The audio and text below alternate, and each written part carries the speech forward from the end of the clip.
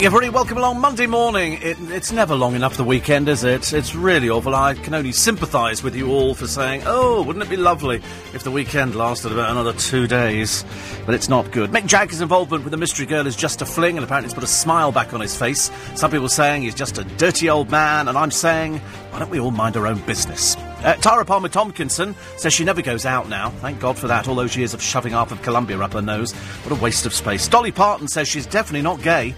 She's definitely not gay. She's just got a bestest friend, Judy, who's her personal assistant. They travel together, they sleep in the same bed, they're not gay. Surely that's perfectly all right, isn't it? Oh, and Anthea Turner. Yes, she's pictured in all the papers today looking like a mop.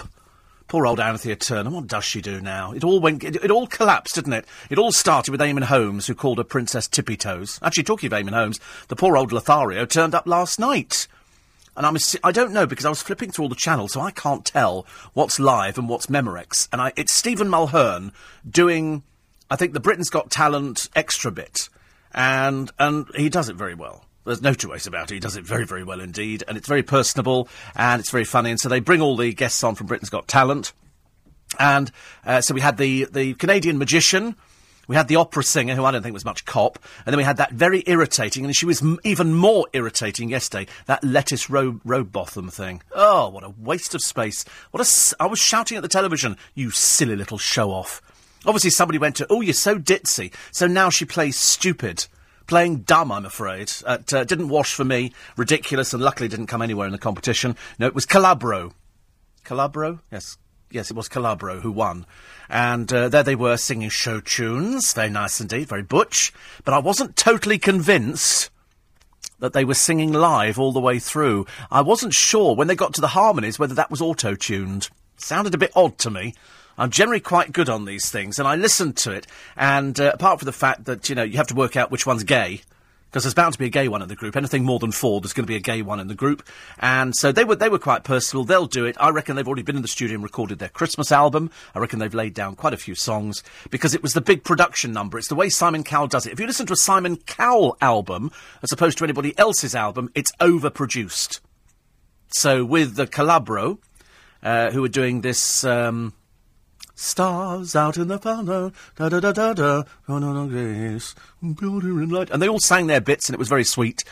And I thought that was winning. But when they went for the main thing together, I was beginning to think, this sounds a little bit too auto-tuned. I wasn't totally convinced by it. Anyway, so that was... So they did well, and we got rid of the 2 other little boys, who were just... They cling on to each other, don't they? One's 15 and the other's 13. They cling on to each other for grim death. And they're kind of small for their age. You look at some people out there at 15 and they're sort of enormous. They just look tiny. And they're doing... Anyway, they'll probably do okay out of it. They'll probably bring out the single. Hope not an album, but they probably will bring out something. In fact, I suspect they've already been in the studio. Calabro will bring out an album for Christmas. I suspect there'll be a Christmas album, and then there'll be the Show Tunes album, and then they'll disappear. They're going to be a little bit like G4. Do you remember G4 were hailed? Yeah, they're fantastic. And then they all started rowing, and then it was Jonathan Ansell who sort of went on. And then all of a sudden, I don't know where Jonathan's gone to. We had him in. He's married to a girl who used to be on the television overnight doing... It was either... I think it might be one of these bingo-type programmes, or spinning a wheel, or something like that. And the rest of the group just disappeared and disbanded. And that's what I fear will happen with Calabro. Whichever way you think... you can see a pattern emerging. Lettuce Robotham, as I say, is just deeply irritating. In plane, push out over Pacific Ocean, leave. OK? Just stay out there forever and a day. You can bob around on the beautiful briny, as far as I'm concerned. But proof, if proof were needed, that they always try and overhype these things. They do a big thing. 45 million albums sold. She's here. She's... Cheryl Cole. Shouldn't she really be just Cheryl Tweedy? Why is she hanging on to the Cole name? That's because Cheryl Tweedy doesn't quite sound like a pop star, does it? Mind you, having heard the abysmal performance that was Cheryl Cole attempting to sing the other day, I began to wonder whether or not only could she not sing, but she can't dance. I mean, it took 20 hours, Nick Ferrari said, to record the video for her latest single. 20 hours. In the end, dancers are going, can't she get it right? And the answer is, no, she can't, because she's not a pop star. She's just pretending to be a pop star. So what do they do yesterday? They tart her up, even more so, and they give her way too much fake hair. It just looked ridiculous. It just looked so stupid. And it was just posturing. It was little bits of dance, and then, then they had the the drum thing, and then she throws a hand out and some fireworks go off. It was a lot of smoke and mirrors and not very much action. The camera deliberately stayed well away from her mouth so that you could not see that she was miming along to herself. The clue was no breathing. And when the people were around her, and also the sound remained constant. In other words, if you're singing live and you've got a microphone, the sound is going to keep changing as your voice changes, as you become a bit more tired. And if you do a big dance number, and believe you me, she wasn't doing a big dance number, it was a lot of sort of posing. It was a bit crap, actually. But there you go, that's Cheryl Cole for you. Oh, why, because... And why does she sing with an American accent? Have you ever explained? She comes from Newcastle. We go on to fate for this, and that was it. They kept showing this little clip. The audience, of course, who'd actually clap if a fridge walked on stage, clapped again for this one. But on the internet, they were full of all the things she can't sing. It wasn't much cop, and the single's a bit dire as well. It's no good just having lots of sounds like doors shutting, and she does a bit of posing. I mean, James here could probably manage a bit of dance. No, on second thoughts, maybe not. You don't dance, do you, dear? No, I thought not. Console yourself with that. Anyway, I'm sure you will. So no, he doesn't. For some reason, there's a lot of people around here that don't dance. Sam doesn't dance. My other producer, he can't dance. I reckon Paulie does I should imagine after a few drinks, you're the one in the corner. Come on, let's go hit that floor. But Cheryl was just weak. It was just very lame. And it wasn't interesting enough. I wanted it to be so much more, and I thought for 20 hours rehearsal, that was it, was it? I'd go back and start again. The song was lame. And Tiny Temper, I think, did sing live, because you can't really mime rap. You have to do rap live, whereas she, quite clearly, was miming to herself, because there was no breathing, there was no up and down in the sound. There were lots of things that you could pick on and say, she's not singing live. And you remember, of course, the disaster that she had when she sang live with Ronan Keating. She can't sing for toffee. She cannot sing for toffee. I don't know why you're buying into this rubbish of sort of Cheryl Cole, 45 million albums sold, and she's this and... No, it wasn't. It was just rubbish. But great way of overhyping something, and I like that. I like good production. I'm always the first person to do the big up for good production. If somebody does a good production number, listen to Sam Bailey's album. It's very much Simon Cowell. You could listen to it and say that's a Simon Cowell album. Listen to something else, you go, not Simon Cowell. I'm very good at spotting good overproductions. So I like that. So anyway, then I see Stephen Mulhern doing the Britain's Got Talent end of show programme, where he sits in a little studio, and there's quite clearly a team in there, and he's very funny, and he's very clever, because he's a magician. He's used to thinking on his feet. He's used to performing in front of people, so they have the Canadian magician on, the very irritating and very stupid Lettuce, who, frankly, if we never see her again on television, it'll be a bonus for all of you. Then we had the opera singer who wasn't much cop. And then we had... I don't remember seeing anybody else, actually. But the house band, and God knows why he accepted the gig. God knows why. It was the biggest mistake of his entire life. Peter Ondrex. Yes, that well-known... Peter loves his kids. And he was on there. I'm surprised, actually, he didn't bring out the wife and the new baby at the same time. And so he's there with a little piece band. But he's not a singer. He is absolutely not a singer of any way, shape or form. If this is his new direction, I'd give up and go back to the other rubbish you were doing, because this was dire. So when he came back, they let him do about a minute and a half. But he's obviously learnt the Pete's very good at posturing. He does the Cheryl, which is poses with the microphone. Unfortunately, what emanated from his gob was nothing short of rubbish. He cannot sing. He cannot hold a tune together. It was just appalling. And then they had other people, like they were playing a game with Anton Deck, who play along with Stephen very well. And then they bring on Eamon Holmes and his wife again. I mean, it's like because Chico came through one of the doors. What time is it? It's Chico time. You know, but Chico, who hasn't really worked since, apart from a few pantomimes and stuff like that, sort of comes. And then you get Eamon Holmes, who, I mean, does he not realise that at that age, should he not be sort of, you know, looking around cemeteries or something, as opposed to hanging around on TV shows? I mean, you're way too old to be doing it. Way too old to be doing things like that. So, I mean, try and stay in a bit more. I'm sure we'd all appreciate it. 84850 steve@lbc.co.uk, and we shall weave everything in on the programme. Katie Price's impression is heaven on earth. It is true, Tim. I do a good Katie Price impression. Actually, I do a good impression of most people, especially on Britain's Got Talent. But it was a good programme, except and Anton Deck did very well, and then they brought on the crew, and they danced around, and they showed you the producer, like you're interested. Who gives us stuff about the producers? No, I'm not saying we don't. No, please don't leave. Please don't leave. Please just stay a little bit longer. Please. I've just eaten a bit of your chocolate as well, actually. I very unwisely had a piece of Galaxy. Is this James? You bought it for me and James has eaten it? Oh, well, that's trouble. Oh, well, that's it. Really? Oh. And he's eaten it all. He's sat here all night and he's eaten my bar of chocolate. That is outrageous. You wait. I'll think of some suitable punishment for him while we take one of these breaks. 4:15. Morning, everybody. 18. No, it's not 17. There's no point in wishing the morning away, is there, really? No point in wishing the morning away. Anthony says, I'm guessing you suffer from hay fever. No, I don't, actually. I don't. I'm not a hay fever sufferer. I'm a diabetic, but I'm not a hay fever sufferer. I suppose I could be if I put my mind to it. Occasionally you sneeze. Like yesterday I sneezed about 5 times. You go, is that hay fever? Probably not. It's probably just dust or something like some sort of minor allergy. Do you know there's 4 million diabetics in this country? 4 million diabetics. And they're saying if you're over the age of 40, you need to get checked. You need to get checked. Has he just walked back in the studio? Is that my... Oi, you! Eating my chocolate? You ate my bar of chocolate? That was a present for me, and you've sat here and you've eaten it. I'm thinking a suitable punishment for you. It'll involve chains, OK? So brace yourself for that. Can't believe he's eaten my bar of chocolate. That was a big bar of chocolate as well. Thank you, Porty, for my present. We'll now have to get a stomach pump out, and I want my chocolate back. I want it back in any way, shape or form. So to mark Diabetes Week, Diabetes UK says that patients should be more involved in planning their own care.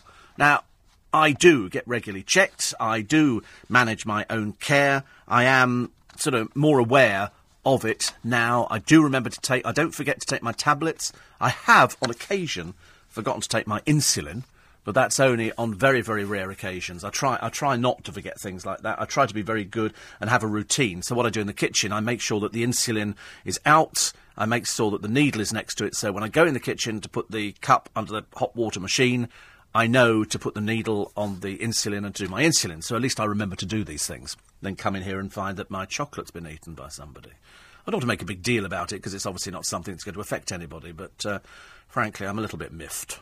Just a little bit miffed. So Diabetes Week, you have to get yourself checked. If you think you're a diabetic, and the hard and fast rule is, if you sweat too much, if you're overweight, if you smoke and drink and you're carrying a lot of weight, you could be diabetic. If it's in your family, it might be passed on. If you get up to go to the toilet more than about 3 or 4 times a night, go get yourself checked. It's a simple little blood test, and it will tell you immediately if you're diabetic. Other people have probably wanted to be diabetic in the past, but they are not diabetic. And so if you sweat a lot, if you climb into bed, if you're a bad sleeper, that could be overweight, drinking too much or smoking too much. But if you get up to go for a wee, and you go a lot of times in the night, you know, and I could have got up about 7 or 8 times, easily 7 or 8 times before I was diagnosed, thinking perhaps it just goes through me quicker. Of course, as you sweat, you think, really, I need to cool my body down, so you drink lots of ice-cold orange juice, and that just makes it worse. You just become iller and iller. And there are 4 million people in the country diabetic. In America, they've got a huge problem with it. And so you must go and get yourself checked out. You do have to cut back on things. You do have to sort of cut out things like milkshakes, you know, which are nice, and you can probably have them every so often. But really, you know, you can't. Ice cream, you shouldn't really have very often, but you can have it as like a treat. But you don't have to go completely berserk. You know, I remember saying for the first Christmas that I was diabetic, what about Christmas dinner? And they said, that's all right, you can still have Christmas lunch. Still do that. Just in moderation. Just don't go mad. And so that's exactly what I've done. I've done everything in moderation. I did see the photos of Jane Asher at the Royal Albert Hall. Noreen, wearing high street clothes. She's 68. 68. Yes, I remember every young girl was very envious of Jane Asher because she was engaged to Paul McCartney, if you remember. She was his girlfriend. And I did like the card, thank you very much indeed, and the Prezi. And they had a chat to Courtney downstairs. They did their wandering about in London. We're going to fight for a photo of your Bentley on the LBC website. Are you looking forward to Beckham's new Wild programme? Might even smile. Oh, I'm really not looking forward to Beckham's programme. I couldn't care less, actually. I shan't be watching it. I'm not interested in watching anything with David Beckham in. I'm sure he's very pleasant and very personal, but I mean, I just see him as a walking billboard now. The producer said that he did last for a few minutes, not the producer, a friend of mine, watching you didn't watch it at all, did you, Big Brother?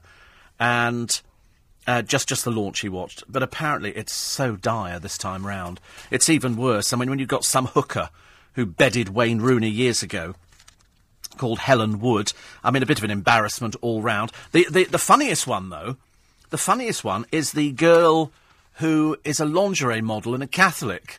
And she's going, oh, I can't bear these people walking around, and she's complained about everything. She's a bit of a hypocrite, because on her website she's doing glamour girl poses, and she's quite clearly a bit of an old tart. However, talking of tarts, here they are, the poor people from the Only Way is Essex. They flew out on EasyJet, so obviously nobody's got any money on this programme, and they were at Southend Airport, and they had to get them all on. They all turned up with loads of luggage. I could understand it if they actually had any decent outfits, but they've all got some of the naffest outfits I've ever seen. Arj was there. I mean, honestly, what does he do for a living? Answer, nothing. He just eats food. He's a bit like Gemma Collins, poor soul. And so they all went out there. Bobby, little Bobby, apparently had 3 suitcases. God knows why. And he seems to think he's some sort of celebrity or something. Then they had Jasmine Wallier, bit of a naffo. James Diags Bennywith. I don't know why Diags is his middle name. Lauren Poppy, 31, but looking about 50. And they decided on the EasyJet flight, because they have to do this occasionally. They've got to offload people. If the flight is too heavy, and all these people had too much luggage, they were overweight. So they have to say to people, look, would you like to come off the flight and we'll give you £100, you wait for the next flight? And they go, yeah, that's fine. Eventually 4 passengers got off, and Bobby, that's the not very butch one, said the attendant said, this hasn't happened on my whole career. And I said, you've never had Towie on board, baby. Oh, God, how naff. You've never had Towie on board. I'm sure they have, dear. I'm sure they have.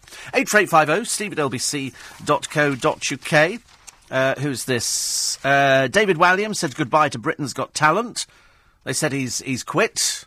I don't know why. I don't necessarily believe it. They say he's clashed with Simon throughout the series. People saying he's overstepped the mark. I'm not sure about it.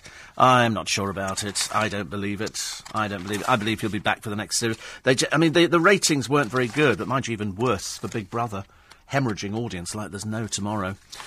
Ollie Murs apparently is one of Pop's most eligible bachelors. Really? There's me thinking it was somebody like Justin Bieber. Ollie Murs just comes way, way down the list. His 20s firmly behind him.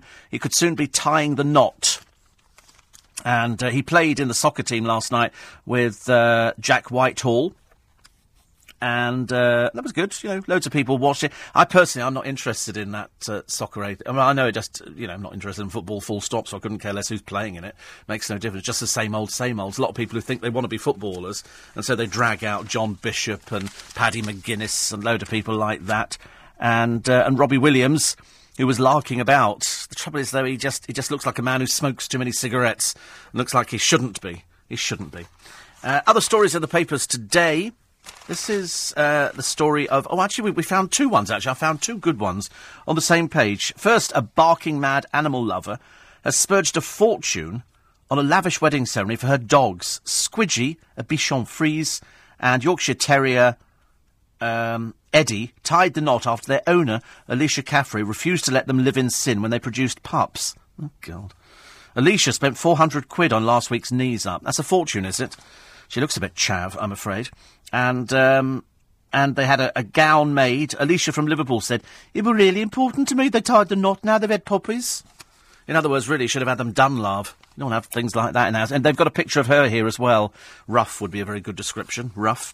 A benefits cheat who scammed thousands of pounds whilst working as a property developer has been jailed. Oh, good. Gwyn Kemp Phillip claimed more than £41,000 despite owning land in the south of France. He had something like 10 different accounts, but he only declared one of them. So they've found him now. He's been jailed for 4 months, and he's got to pay the money back. So far, he's only paid back £6,000. Oh, sorry, I'd have let him die in prison. I wouldn't have bothered about that. I'm sick to death of the people who fleece you, because the more people that fleece you, the less chance there is of you actually getting the services that you require for your elderly parents. And as all the people listening at the moment who smoke, you'll be taking full advantage of the NHS a little bit later on. And if the facilities aren't there because they've had to spend it on people who benefit fraud, well, then that's kind of tough. It's amazing how many people were making a big deal about the spikes the other day. Somebody likened them to the spikes put out for pigeons. Well, they're nothing like the spikes for pigeons. Absolutely nothing like. If they were the spikes for pigeons, you could put a blanket on them and they just flatten themselves. It's only to stop pigeons landing on them. Pigeons are very good at dislodging spikes. I know, because we have about a mile of spikes on the building where I am to deter pigeons, because they keep going back.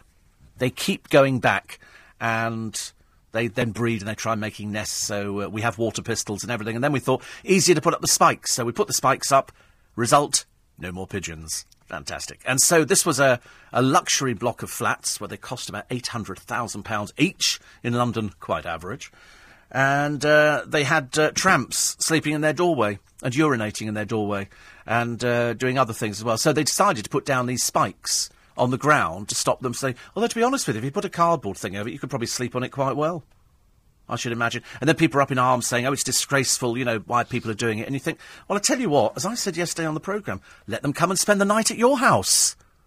Let them come and spend the night at your house. If you'd spend $800,000 on a flat and you can't get through your front door because there's some hobo sleeping there and the place smells of urine, no thank you. No thank you. They go, we have to sort the problem out. No, we don't. They have sorted the problem out. They put spikes in the ground. They don't want, tramps sleeping by their front door. They've spent £800,000. They've worked hard just so some old soak can lie in their doorway. Definitely not. Went to One Direction last night. Was good. But out at 10 p.m. out of Wembley, out of the car park at midnight, says Jerry. 2 hours to get out. God. Well, that's the trouble, isn't it? When you go to these concerts, what you have to do is you have to think to yourself, if we take the car, how long is it going to take? We went to Boxing Day racing at Kempton a few years ago, and we thought we were being clever by parking nearest to the track.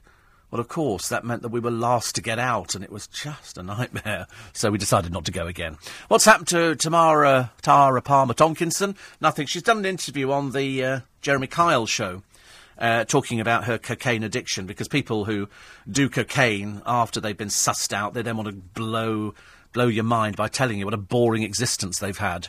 And so she's on there, and she said that she's not gone out. She doesn't go out anymore, which I thought was good. And she's best friends, isn't she, with Duncan from Blue, or is that one blown through as well? She used to come into LBC and do a programme off her trolley she was. She used to come in, and then for some reason she'd go to the toilet, and she'd liven up quite considerably after that. Dom is awake this morning, which is lovely. And all this, I got a good story, actually, because from July, they're stopping taking cash on the buses, which I think is a brilliant idea. Absolutely brilliant. Everybody's got to have a card. Makes me laugh when you get people getting on the bus. How much is it? And you go and get an Oyster card. They're so easy to get. You don't have to register the thing. You just go and get an Oyster card. Go into the shop, get an Oyster card, put 10 quid on it. Just remember to keep topping the thing up, and you'll be absolutely fine. I'll bring you the weather in a moment, just in case you're worried about the weather. Coming up, some bosses are now letting their staff go to the pub early on Friday, as long as they promise to be productive for the rest of the week. LBC News Time. It's 4:30. Morning, everybody. 26 minutes to 5. Steve, I was unlucky enough to catch... I won't mention this person's name because they used to work here some time ago, on Channel 5 News, sounding off about D-Day, so now she's a historian. Surely some mistake. Yes. She was most peculiar, this person. I can't tell you who she is, but when she was here, she was very, very odd. She didn't know anything. I mean, I really... She used to phone her father up when she had a guest in and ask her father about who the guest and what sort of questions she should ask. I mean, she really knew nothing. And then she would ask the presenters, let's just say, very odd questions. I mean, really odd questions. She had a fixation with people's underwear. She would want to know what colour underwear you were wearing. And I remember thinking, if I ever write an autobiography, she's featuring in it, because she was as mad as a broomstick. Mad as a broomstick. I can remember, and also she just wasn't very good. Just wasn't very good. Steve, Alicia had two options on how to spend the £400. A dog's wedding, or buy all her hometown of Liverpool and still get a tenner change, says Kevin the milkman, keeping the north-south divide alive. It's funny, isn't it? I really wish there was a north-south divide, but there isn't really, is there? People try and make out that we don't like people in the north, which is ridiculous. We love them. As long as they stay there, they're fine. But, we don't have any sort of animosity towards anybody from up north. I've always found people from northern parts of this country very, very friendly. They're much nicer. I remember going up to Manchester for a weekend a few years ago, and I went up with a friend of mine, and we were both amazed at how friendly people were. In clubs, people talk to you. In London, nobody talks to you. You have to push people. Hello, would you like to come? Oh, you're all right, you don't want to talk to me. I remember saying to a friend of mine who was new into London, and he started going out to clubs and clubbing and doing what people do, and he said, why do people tell lies in London clubs? And I said, I don't know. He said, everybody's interested in what you do, how much money you earn, what car you drive. They're very into materialistic things. And I said, well, that's the shallowness of London, I'm afraid. If you go up north, nobody's particularly bothered, whether you drive a Suzuki or a Bentley. It doesn't really make any difference. It's only down south we're slightly bothered by this. But unfortunately, I've sprung a leak in the car. I've sprung an oil leak underneath. And so it's got to go back into the garage today to have that looked at, because it started yesterday. What was yesterday? Yeah, Sunday. Started yesterday, and then it's sort of got a little bit worse. I'm now flooding the car park with oil at the moment, so I've checked there's enough in there, but I'll call round the RAC, and they can come and put it onto a covered wagon, which is quite... Don't want anybody taking photographs of it going back to the garage, thank you. When they insist on Oyster cards only on the buses, they'll raise the fares to compensate on what they'll lose on cash fares, says Mark. I don't know why they bother. I mean, I've seen people getting on buses before now and going, one to Richmond, and producing a £10 note. As if the bus driver's got that much change. And, of course, they don't have that much change, because 99% of people now have got the Oyster card. I've got an Oyster card and another card, which free travel, and which is lovely.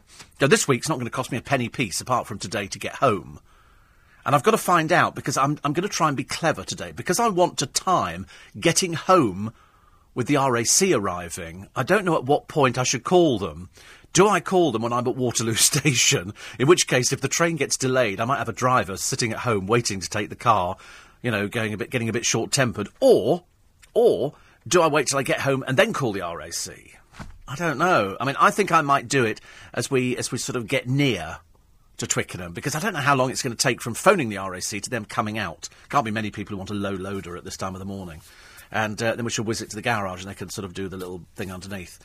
But I'm having to think about that one. I don't know. If there's an RAC person listening, I'm sure you can tell me how long from call-out to it arriving on a low loader. This isn't somebody who can repair the car at the side of the road. It's not going to be happening at all. And if you are one of those people who hasn't got an Oyster card, you've got an Oyster card, haven't you, Paul? I mean, everybody's got one. It's so much easier. You just keep it loaded with money. And you just use it all the time. I never understand when people get on the bus and they go, beep, beep, beep, beep, which means they haven't got any money on it. And so they turn it round, beep, beep, beep, beep, beep, beep. Then they turn it backwards. And they seem to turn them every which way but. And still there's no money on there. And the driver's going, you've got no money on there. You've got no money. You've got to keep them topped up. Otherwise it's not very good, is it, really?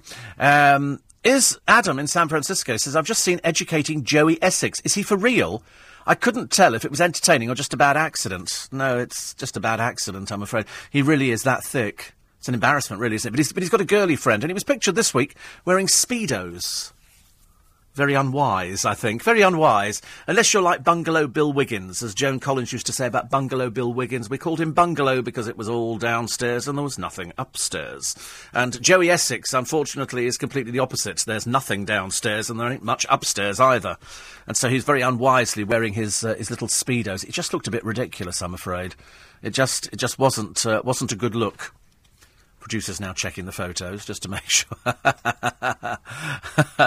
He was on the beach with sort of green Speedos, I think, and he was with his girlfriend, and they were both wearing sort of green. I don't know why they were wearing green, but he looks a bit simple, and in fact that I think that just kind of sums him up, really. I don't know why people would bother wearing Speedos on the beach. They do look ridiculous. The only person who looks good in them is Russian weightlifters. Anybody else just looks absolutely mad. Don't ever wear them. I don't think so. So he's... this is obviously the one in Dubai. This is Dubai, so you'll have to take that page down. They say doing his Bond impression. So down... Does it go down further? Oh, it's frozen, is it? It's always I've discovered computers, if they're downloading a picture, it takes them forever, doesn't it? Sometimes they're really... Look, hello? Nothing going on. Nothing going on at all. Really embarrassing. Really embarrassing. So poor little Joey Essex, hereinafter known as Josephine, I'm afraid it's not happening, is it? Simon Cowell, do you know, they all went off for a party the other night at the Grosvenor House, which was lovely.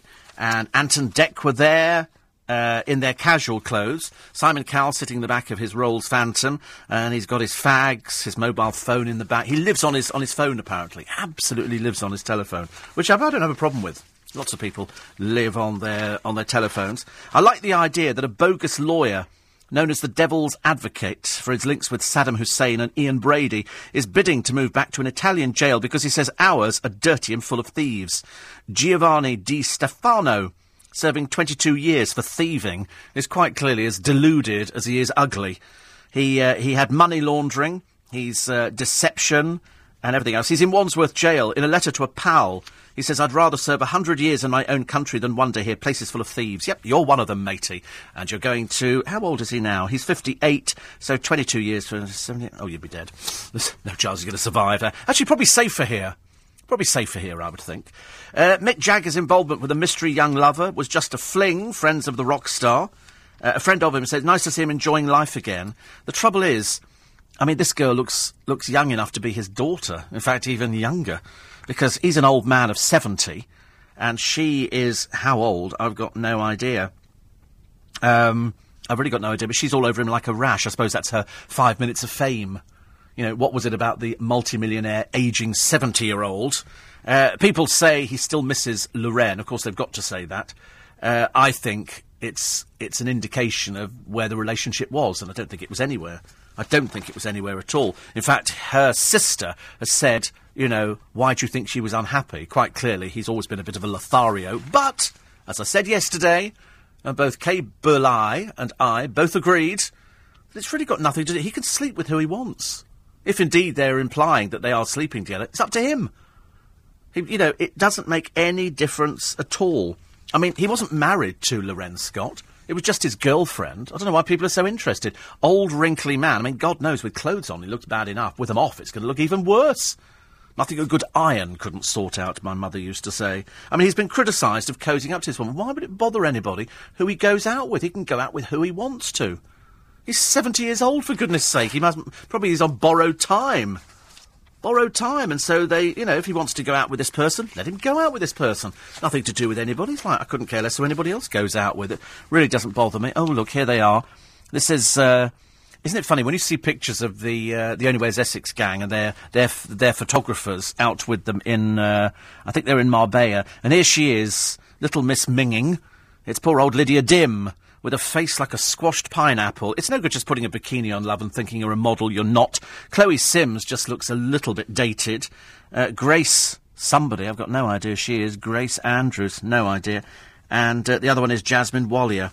Luckily, they all took a photographer out there with them, and then they opened their mouths, and you really don't want to hear Chloe Sims talking, do you? You really don't want to hear it. Here's the picture in the paper. You probably noticed it yesterday, because I highlighted it, of the metal spikes installed to keep the homeless away from luxury flats. Seems perfectly normal to me. Critics say the deterrent was dreadful and rough sleepers were being treated like vermin. No, why are they treated like vermin? You don't put spikes down for rats, do you? You put boxes down and kill them off. That'd be completely different.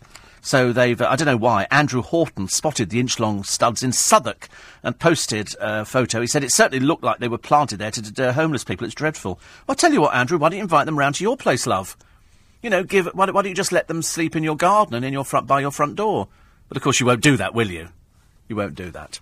84850 steve at lbc.co.uk. And David Wells says they were like the spikes used to keep pigeons off buildings. No. They're nothing like the spikes. Completely different. You obviously haven't seen them. Catherine Sachs-Jones from the homeless charity Crisis blasted the move. She said, we will never tackle rough sleeping with studs in the pavement. Darling, you'll never tackle rough sleeping, full stop. You will never, ever tackle it. Never, ever, ever tackle it. You really won't. You really won't. It's no good. I know it's, you run a charity and I understand how that works.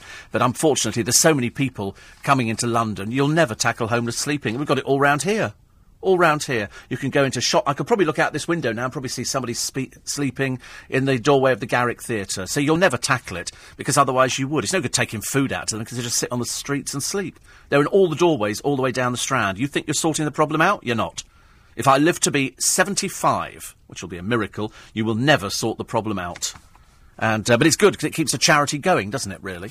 Coming up, Harbour Beach in Tenby in Wales has been judged as the most beautiful beach in Europe, beating off competition from resorts in Portugal and Italy. LBC, it's 5:45. Oh, if only you could hear the conversations we had. One of these days you will. One of these days somebody will say to me, Stephen, we've just heard that conversation. It used to be years ago that people would write in and say, we've heard your producer talking to you through your headphones. And so I said, really? I said, so I'll get the producer to say something, and then you tell me what you think the producer said to me. And people could hear. But the worst time of my life was when we were sitting in the studio, not these studios, other studios, and somebody said, we can see you on the internet. And I went, see me on the internet? Now, I know that we have cameras in all of our studios. We've always had cameras in the studios. And we used to have an internet cam years and years ago in our studio, but it was never on as far as I was concerned. And somebody said, yes, I can see you now in your studio. And I said, no. I said, all right, what am I doing now? And I lifted up my cup, and they went, you've just lifted your coffee cup up. And I thought, perhaps they're guessing. So what am I doing now? So I literally stood up, and I put my foot on the desk, which is very unwise in this business. And they went, you've just stood up and put your foot on the desk.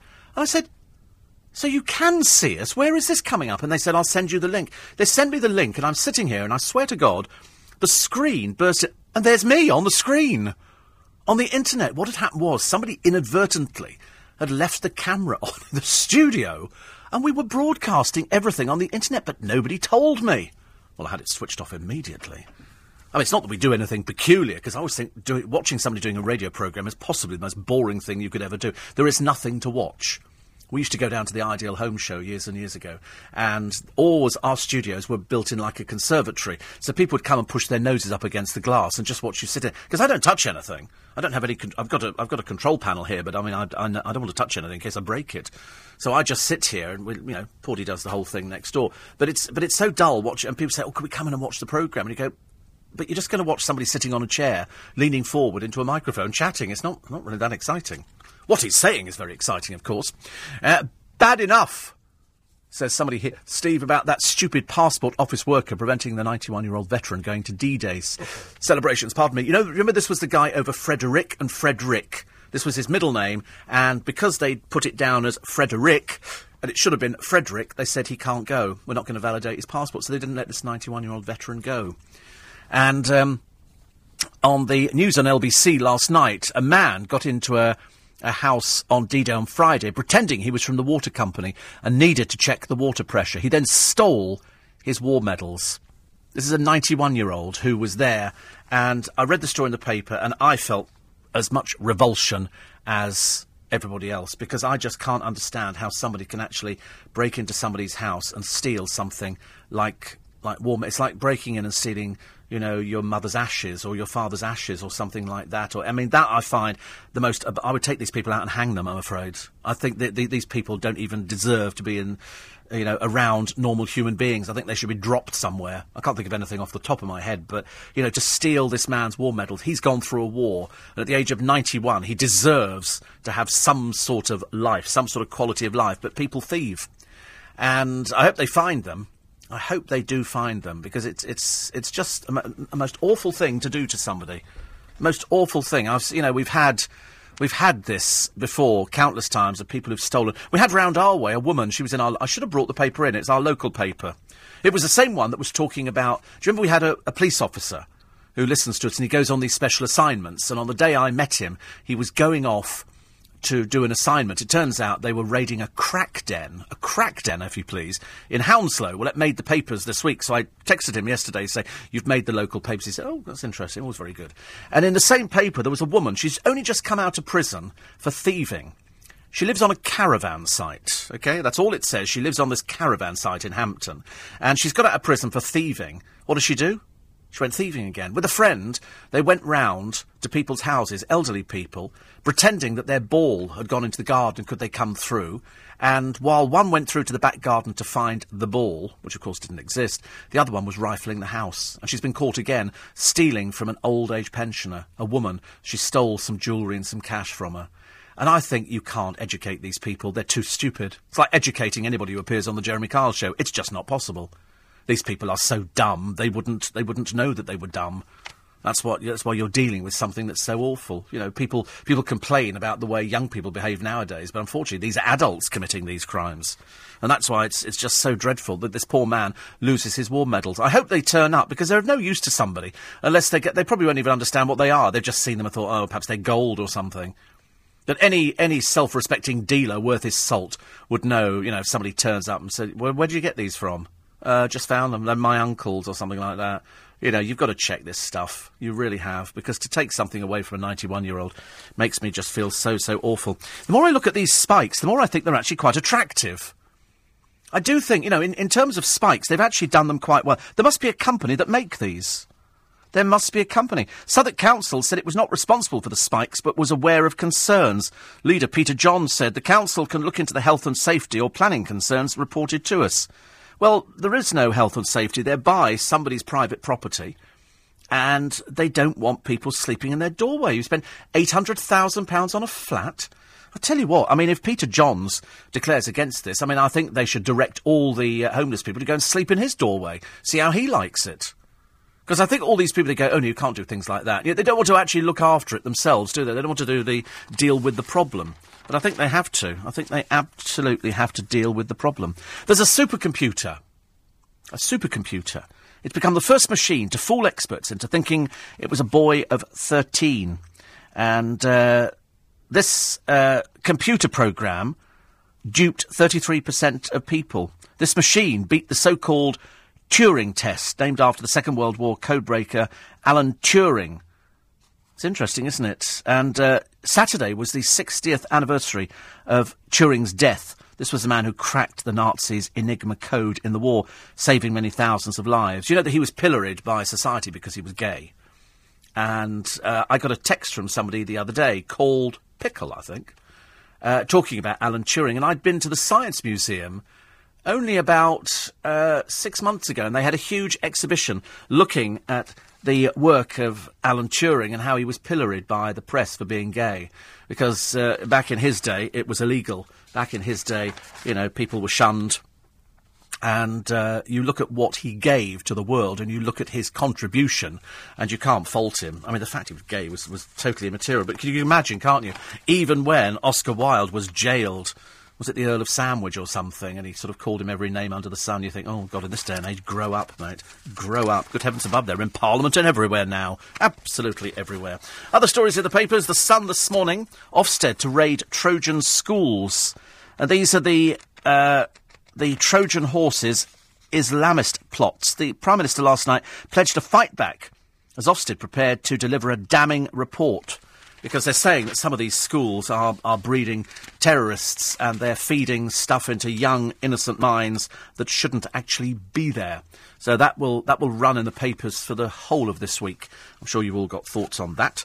The Only Way is Essex cast will read the Riot Act after star Mario Falcone was suspended.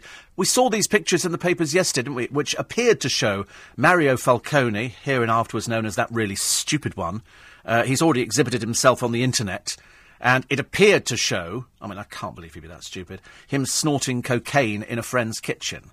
I mean, you can't believe that it is him. And secondly, you can't believe he would be that stupid. But there again, I've seen him on the programme. It is possible he can be that stupid. But I'm hoping that it's not. But anyway, he's now been barred from the photo shoot from the 2015 Towie calendar in Marbella, and he's been suspended from the programme. About time this programme started cracking down. Perhaps you could stop Gemma Collins from eating too much. That might be a nice little gesture. Help her out of her dilemma. Perhaps keep her away from her deadbeat boyfriend. It's another... Yeah, she's going out with a bloke at the moment, apparently, who is... he's serving time in prison for cocaine. for cocaine, ladies and gentlemen. And so she said she likes dating risky people. Well, she's probably quite grateful to date anybody, because she's hardly the catch of the century, is she? And so she says he's serving... Wait a minute, just listen to this. I mean, this is how dumb she is. He's serving 5.5 years in prison for cocaine trafficking. OK? But he's already out on... perhaps he gets sort of day release or something. And that's the best he can manage. While she's aware of his shady past, that's what it's laughingly called nowadays, big-hearted Gemma, for that read, fat, is prepared to give her new man, who she first dated when she was in her early 20s, the benefit of the doubt. What, you're saying the courts were wrong for 5.5 years, Gemma? Good God, love. You really are looking really bad at the moment. Very, very bad. You've got to go on a diet. You know, get yourself sponsored by somebody, because at the moment it's just, you're heading for a major disaster. Major disaster. And we wouldn't want to see that, would we? Oh, we found a big strapless bra. L. Is that huge? Sounds enormous to me. Absolutely enormous. L. Amazing, really. Lots of people talking in the papers today about Tara Palmer-Tomkinson, claiming that her damaged nose is the result of a remote control falling onto it. The socialite told Jeremy Kyle her schnozzle can no longer be repaired. Her septum had earlier been damaged by her £250 a day 6-year cocaine habit, which obviously didn't help. An operation saved it from collapsing. Until that clumsy moment, remote control left her with a permanently bent schnoz. There's probably nothing inside holding it together. She told Jeremy Kyle, without a shadow of a doubt, it was weakened by cocaine. But I was fluffing the sheets and the big Sky remote came and landed on it. Yeah, Jackanory. Who's selling some houses? Sting is cashing in on the property boom. He's selling 2 properties, which will net him, I am told, £30 million. Now, that's what I call a bit of careful planning in the bricks and mortar department. 2 homes for nearly £30 million.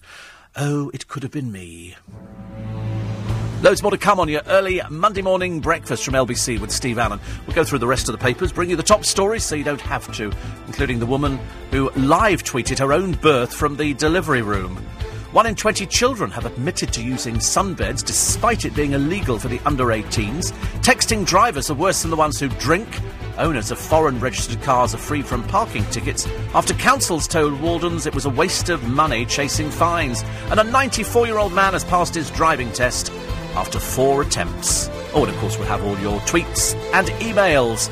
It's steve@lbc.co.uk or 84850. This is LBC. I am Steve Allen, and all of that is next. Morning, everybody. I can't believe that 1 in 20 children have admitted to using sunbeds. I mean, it's illegal for the under-18s. Are they that obsessed with using sunbeds? I mean, truth be told, I did use sunbeds. I mean, but not for many, many a year, because I suddenly realised if you're diabetic and you use a sunbed, it does something horrible to your skin. I mean, literally, you feel like you're on fire. I came out of a sunbed once going, oh my God, I felt as I was burning up inside. It was terrible. But I used to use one called Tropical Beach, which wasn't, lights on the bottom and on the top. It was just on the top, and you turned yourself over. My God, it was hot. So you got a tan in one session. Well, I say a tan, you got burnt in one session. But we kind of love that colour, don't we? Don't know why. Apart from that, it's nice to be company this morning. It's LBC. We're here 24 hours a day with a variety of programmes. 84850 steve@lbc.co.uk. The good news is that the Jackson 3, the children, have had their money upped from the will. They've now given them £5 million a year. Prince, Paris and Blanket used to get £3 million between them, but because the Jackson estate has earned around £300 million, they now get £5 million. To be honest with you, I think they should give it to them all. The children can buy what they like. Prince is said to have splashed out £30,000 on jewellery for girlfriends, and it also pays for school fees and holidays. But that was their dad, for goodness sake. They should get all that money. I don't think £5 million a year, £5 million each would be about right. Pete says, if you can't put broken glass on top of walls in case you injure burglars, what chance of spikes to keep people away got? Well, there is a place down by the bus station in Richmond where they've got glass on the walls. Years ago, I used to see that. People would put a layer of concrete on the wall, cement, and then they would put broken bottles into it to deter people from climbing over it. And then one council said, no, you can't do that. And you can't do that for the simple reason that it might hurt a burglar. I thought, yes, that would be the intention. That would be the intention. So, spikes on the ground, I mean, they could say they just, it deters pigeons from sitting there. But either way, they don't want homeless people in the doorway of their £800,000 flats. It's as simple as that. You just don't. You just don't. And for Crisis and for all the other homeless charities, it's lovely. But you'll never sort the problem out because there's a lot of people who don't want to go and live in a home. They want to go and live in somebody's doorway. Go down the Strand now. I could probably pick out about 4 doorways where they sleep on a regular basis. I see them every single morning, including one just on the corner of Trafalgar Square. People are sleeping all over the place. And that's people who are drunk. People are on drugs, mainly drunks, though, I'm afraid, and they don't want to. They don't want to go into a centre and go and sleep there. They go to the church down here because they get fed, and you've probably got up and down the country lots of other churches where people go in, and the good people in the church give them breakfast. But they all hang around there. They're sleeping in doorways, lots of them. There must be a good 40 people around here sleeping in doorways. So for all the good work that Crisis do, you're not solving the problem because it's just getting worse and worse. There's loads you go down on the embankment, there's loads of people sleeping at night. They could just taking food round there. Why a Crisis? I don't know how rich Crisis is as a charity. Why are they not building places or taking them over and then sort of saying, all right, you can all come and kip in here for the night? And the answer is because they don't want to do that. Because obviously even they realise that it's it's just a huge problem. 84850 steve at lbc.co.uk. We went to Kingston on Saturday. Saw you driving in your huge car near Hampton Court. No, you didn't. No, you didn't. Not on Saturday, you didn't. Absolutely not. So, definitely not me. Definitely not me. I was out on Saturday, away for the day. Away for the day. Somebody said about Mick Jagger, who cares? It's his life. Yes, I mean, I totally agree. I don't know why we're worrying about who Mick Jagger's going out with. We don't sort of worry about anybody else. Why worry about Mick Jagger? Is it because Lorenz Scott committed suicide? Is it that? Or is it the case of, maybe the relationship was over ages and ages ago? And is it a case that, he just wanted to move on and get on with something? And what he's going to do? Sit there? He's 70 years old, for goodness sake.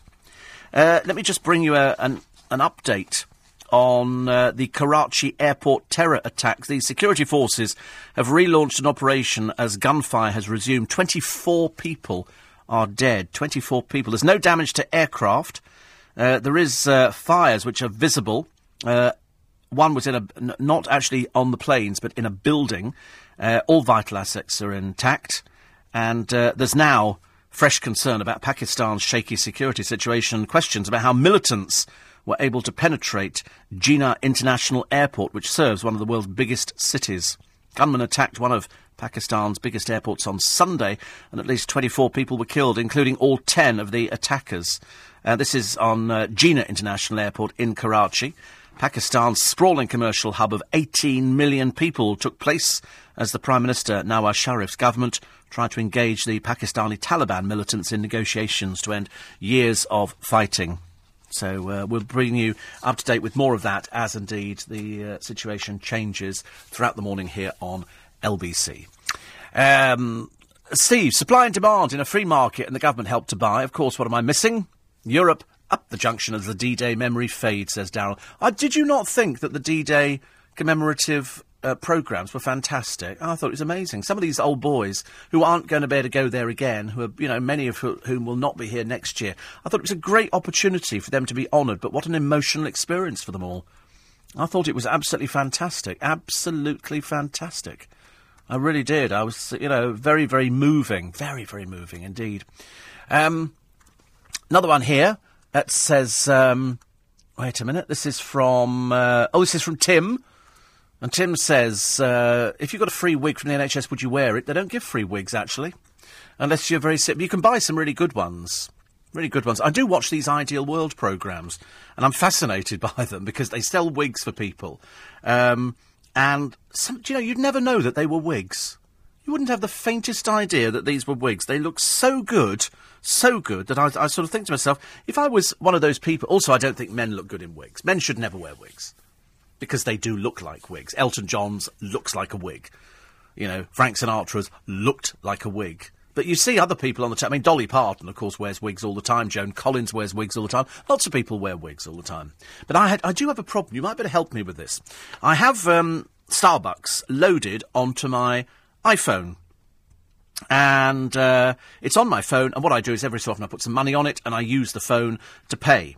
Now, I used to get rewards. I used to get free cups of coffee because I bought, 2 cups of coffee every day. Now, all of a sudden, I don't get the little bits of paper, but they say you've got rewards. So you click the reward button and it says, there you go, your next drink or food is on us.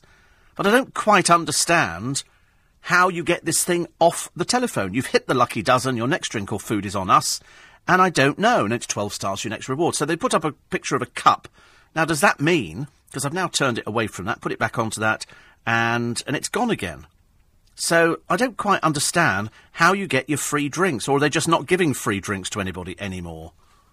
I don't really understand how it works. So if anybody can help me out on that one. I know it seems a fairly petty thing, but I do spend quite a bit of money on cups of frothy milk. Certainly can't be on proper cups of coffee, can it, really? 84850 steve at lbc.co.uk. A lot of you expressing your disgust at the person who stole the war medals. They don't care, though, do they? They really don't care if they steal from a veteran or perhaps from their own parents. They're either fueling a drug habit. In fact, 9 out of 10 times they are fueling a drug habit. The Met Office is expecting a sizzling summer, but they're too embarrassed to tell the public. Well, they didn't tell us about the fact that on Saturday, the day that we thought we were going to be having torrential rain and thunderstorms, it turned out to be one of the hottest days I've ever experienced. There's a secret forecast of hotter-than-average temperatures emerging in a briefing to government officials, council and transport chiefs. The long-range predictions, called the seasonal forecast, used to be made public, but that was stopped after it was notoriously wrong in 2009, which was the year of the predicted barbecue summer that never was. So now, I don't know why we've got the Met Office. What's the point? Do they actually serve any useful purpose? If I say to you, which I can do this morning quite easily, what the weather is going to be, and I say to you, showers or outbreaks of rain, often heavy and thundery, and it turns out to be a brilliantly sunny day, we go, OK, so they've got it wrong again. Or do we go, well, they're doing a good... I don't understand what they do at the Met Office. Why don't you just look out the window? If you want to know what the weather is, look out the window. If it looks like this, it's going to be OK. Take a very small umbrella with you. It should be fine. Today, bright or sunny intervals. Scattered showers becoming heavy with thunder and at times merging into areas of heavy and thundery rain. So it's going to be rain and sunshine, which is practically what it is every day in this country. Very warm and humid, 23 degrees, currently 17 degrees today. And then tomorrow... early fog, quickly clearing. I don't mind the early fog. We get that up and down the country. Sunny spells remaining predominantly dry. Isolated afternoon showers developing. More the merrier, as far as I'm concerned. Somebody said to me the other day, they said, "You're not serious about the weather." I said, absolutely. I said, the wetter it is, the happier I am. I am really so much happier when it's miserable and overcast. TV Today with Colin Robertson. Cheryl Cole's comeback on Britain's Got Talent. Live final left fans fuming. She sure as hell can't sing, they say. It's what we decided yesterday. We asked Kay Burley, and she said she looked good. Apart from the fact she was wearing somebody else's hair stuck down her back, which did look slightly odd, and the camera didn't go too close in, so you could see that she was lip-syncing. Not very well, on the odd occasion. You could see she wasn't actually singing that song live. For what it was worth, it wasn't a great song. The dance routine was pitifully awful, I'm afraid. It's great to pad it out with lots of lighting effects to make her look as if she really was moving a bit faster than she was, but it didn't work for me and didn't work with lots of the fans. Tiny Temper, they say, was 100% live. And all the amateur contestants did it, and then people just took to the internet, because that's what they do now, and complain about it and say, it wasn't really good enough. But there again, she wasn't much good when she did the last song, which she was accused of miming as well. In fact, actually, I'm not actually sure whether she can sing live, or whether or not people are going to go, oh, my God. So perhaps better to... Steps never sang live. Steps never sang live, and that didn't seem to do their career any harm. But it's when they don't... You see, the trouble is, I don't think Steps took themselves too seriously. I think Cheryl Tweedy takes herself way too seriously and sort of talks about, my fans are worth it because they want to see me back singing and dancing. No, they don't. Coming up, the best way for 70-year-old men to keep fit is to play football, as it improves their muscle tone, balance and bone strength. There you go. I might be taking that one up later on today. LBC, it's 5:15. Everybody, nice to have your company. It's 5:20. It's Monday morning. I've been saying that about the weather for years, Steve. I actually turn down the radio every time the weather comes on. Well, to be honest with you, it doesn't make any difference, does it? I can remember missing the weather out years ago, and somebody wrote in and went, I'd like to know what the weather is. And so I said, well, it can be anything you want today. Sunshine and showers, a little bit of a wind and fairly humid. And if it isn't, well, then it isn't. It's wrong. So what can you can't go back onto the weather afterwards. We all remember some of the great gaffes that they've made on the television weather reporting. So, in other words, if I say today it's going to be absolutely a heat wave and then it rains, nobody's going to come back to me tomorrow and say, oh, you got it completely wrong. I'm going to say, I didn't. The Met Office told me to say that. I can only repeat what it is. I'm not a weather forecaster. I look out the window. If it looks like rain and smells like rain, it's going to rain. So take an umbrella. Did I bring one today? No, I didn't. Although I did take one on Saturday, driving down to Brighton. And then all of a sudden, the heavens opened. The heavens opened. That's nice. Is that your little umbrella? Yeah. Oh, pinch it. If somebody's left it in here for a week, it's worth taking. And I've got just a little small umbrella, because then I think, oh, it's only water, for goodness sake. Doesn't matter, does it? I feel very sorry for the D-Day hero who couldn't get to the commemorations because of the stupid red tape at the passport office, says Glenn. Yes, I thought that was a bit silly. You'd have thought that one time of the year that he really needed to go somewhere, they could have made an exception. They can make an exception. Another one here which says, in the early 70s, I worked at a government-run resettlement unit. In Peckham, we would take 300 plus homeless men per night and housed over 1,000 residents. There were also units all over London and would always be full. Yes, because they have to check in by a certain time, don't they? You can't just wander in at 3 o'clock in the morning or something like that. You've got to be there at a certain time. Overnight, we were told to close with nothing in its place, and I'm afraid the situation has gotten worse since then. Unfortunately, some men and women will always prefer to live in these places, says Kate. There you go. Yes, it's a case of some people want to live in a doorway. They don't not want to live in a doorway, but if you've spent that much money on a flat, do you want them living in your doorway? No, you don't. Of course you don't. Otherwise it devalues your property. Why would you spend £800,000 when somebody comes round to view and they go, but you've got homeless people sleeping in your doorway and using it as a toilet? And you go, I know, what can you do though? Crisis say, we've got to be more tolerant. I don't think people are more tolerant in London. I don't think they're tolerant at all. It's a case of, it's my castle, I'm going to look after it the best I can. Very weird, says Pat. I was about to text you and tell you I got an email about my Starbucks rewards, and then ping went my phone and an email from Starbucks telling me to look up on the internet under my rewards.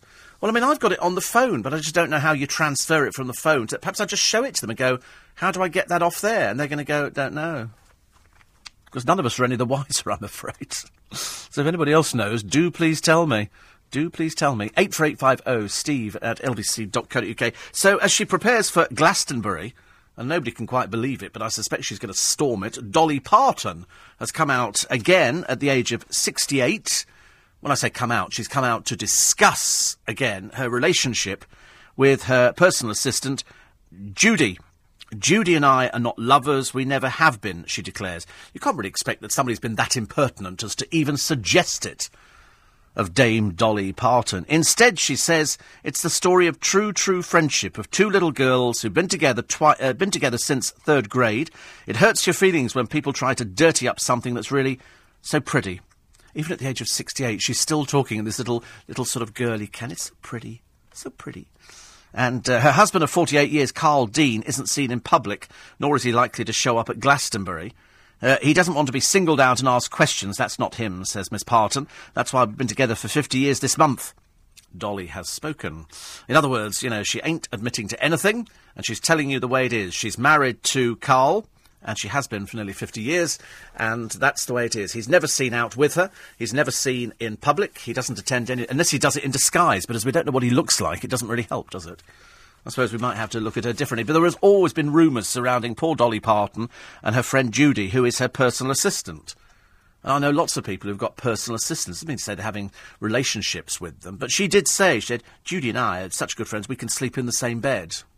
Well, there's probably loads of you listening that can sleep in the same bed as friends of yours. You don't have any problem with things like that. But at the age of 68, she's still having to defend herself, which seems a bit ridiculous. But she will storm it at Glastonbury. Glastonbury she will rule, because she's such a seasoned pro.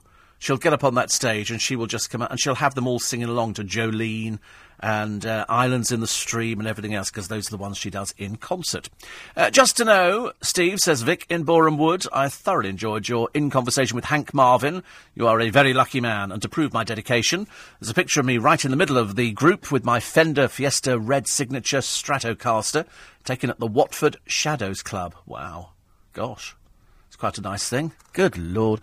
Yes, did you like the story about the Stratocaster? I thought that was fantastic. That it's in Richmond at the moment, down the road from me, and that's where it is. He says, do you think I look a little bit like you? Of course not, don't be ridiculous, you're so much older. I'm only 39.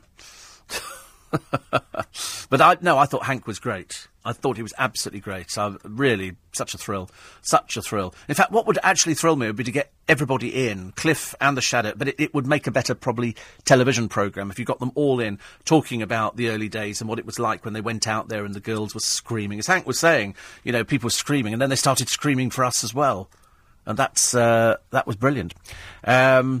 Steve, yesterday I went to use my local cash machine, and as I walked up to it, there was a homeless man sitting underneath. When I asked if he could kindly move, he said he'd move if I gave him a tenner. A few choice words were said, and I walked away. No point in contacting the police, as they wouldn't class my call as an emergency. Yes, I love the way that people sit by cash point machines. Different if it emitted a £1 note or a £5 note, but they don't. They do 10s, 20s, and that's about it, I think. I don't think you get £50 notes, do you? You do in the casinos. I've noticed all the cash machines in the casino give £50 notes. Doesn't quite look as exciting, does it? But, they always got any spare change? No, that's why I'm going to a cash point. They always sit there, they've all got plaintive little voices. You've got some money. For what? Feed the dog. Well, you shouldn't have a dog, should you, in the first place? Where's the RSPCA? Call them out there very quickly. 11 weeks after Loren's death, Jagger and a new girl. She is very, very young. And she's over him a little bit like a rash, but, as I've said before, it's nothing to do with us. And the heady days of acts such as Subo seem a long way off. Jan Moyer, writing in the Mail today, says, has Britain's Got Talent run out of steam? And the answer is yes. If you've got a dancing granny who's not even on time with the music, and if you've got some other acts, there used to be good things. Who cares what, Amanda Alicia or David Walliams actually think about anything? The only opinion that matters is Simon Cowell's. And you can see, from the moment he gets an act on stage, he knows who he's going to be recording. And that's what the programme is about. It's about Simon looking for an act that can make money. And with Calabro, I should imagine Christmas album, greatest hits will be all show tunes, and they will, and it'll be big production numbers. I'd love to be in at the recording of these things, because they obviously record differently. In the same way that when they try and sell the programme, it's beautiful production. And I do recognise and do love beautiful production. But when you get sort of, a magician who's on It's OK, and a ditzy woman who's very irritating, playing a violin, and a very average opera singer, and two little kids singing about bullying, pretending that they're black. It's kind of paling a little bit. But all it is, it's a vehicle for Simon Cowell. Let's face it, where's Pudsey when you need him? Pudsey's the one who can, that's what we're looking for. They're looking, even though I'm not a big fan of those kind of things. I watched them in a circus. But the programme is running out of steam. Mind you, even Big Brother's running out of steam. The audience is hemorrhaging. Literally, even as we speak, I think it lost 800,000 because people have suddenly realised that it's the same old, same old. It's the same bunch of people who turn up on The Apprentice, and one will always be a glamour model, one will always have had a fling with somebody famous, they'll all have done different things, but in fact, really, they've all achieved nothing in their lives. Absolutely nothing at all.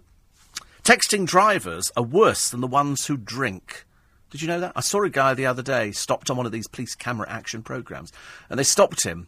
And I'll tell you the story in a moment, because it was actually quite interesting. I love watching people who are losing their temper by the side of the road. I think it's hilarious. So coming up, how much do you think the average person spends on lunch in their lifetime? Just lunch in their lifetime. LBC News Time. It's 5:30. Morning, everybody. Nice to have your company this morning. We're in Turkey, says Adam. We've been listening to you every morning. We did chuckle regarding the EasyJet plane story. Fortunately, we travelled with Thomas Cook. Definitely not Jeremy Kyle people, as they all had their own teeth. Glad you got the car back. It's only for hours. It's going back in again. It's always entertaining, I always think. I love the sagas containing cars. So anyway, so I'm watching this television programme, and it's one of these police camera action kind of things. And what they do is they have the camera crew in the car, and they pull this bloke over. So he's driving along, and he's on his phone. He's got a cigarette in one hand, and his phone in the other. So he's smoking, and he's on the phone. So, quite rightly, they pull it. The moment he sees the police car and he hears the woo, woo, woo siren, he puts the phone down, because he knows it's illegal. So they pull him into the side of the road, and I would do the same. I would have to be the same as this WPC. And she says to him, do you know where I pulled you in? No. And he's Italian, I'm assuming, something like that. And he says, no, I have to go to to the hospital, and she said, well, you were on the telephone, so I'm going to give you, we can deal with this at the roadside, I'm going to give you, I think it was either points or it was a fine, whatever it was, either way. It was going to be something. It was either going to be the fine. And so she has to explain it to him, because if you're giving somebody a ticket, and he can challenge it if he wants, but it would be a little bit silly, seeing as the camera actually caught him on the phone, so he didn't have a leg to stand on. And so he's quite clearly getting very irritated. And, of course, the more irritated he becomes, the slower she becomes explaining it to him. And so she says to him, right, I'm going to... And he's saying, but why? Why are you holding me up? Why are you doing this? She said, let me explain again to you very slowly, because you were on your telephone at the wheel of the car.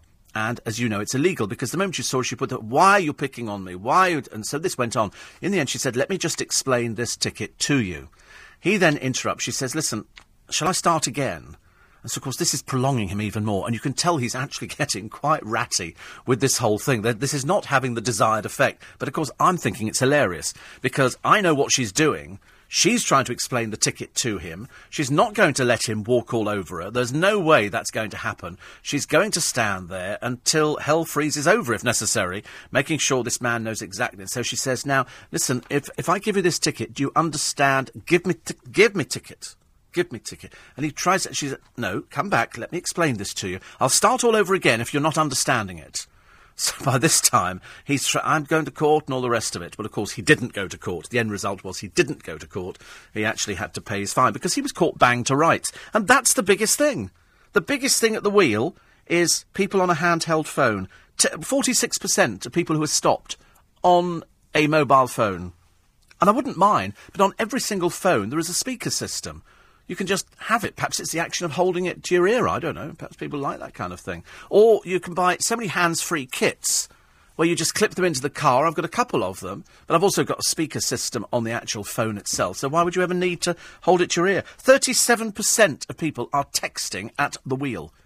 Now, if you're texting, that means you've taken your hand off the wheel. It's officially an actionable offence. Because the highway code says you have to have two hands on the wheel at any time. That's what it is. So if you've got one hand off and you're texting, even though you can text by pushing the little microphone and speaking into it and doing a dictation, and then it will just print it up. 27% on a hands-free phone, stopped at the wheel.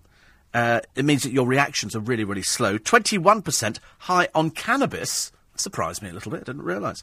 And over the drink drive limit, 13%. That's what people get stopped for nowadays. But it's mainly people using their phones at the wheel. You can see them. I have seen people balancing maps on the steering wheel. I have seen people texting. I have seen people shaving. I have seen people putting their makeup on.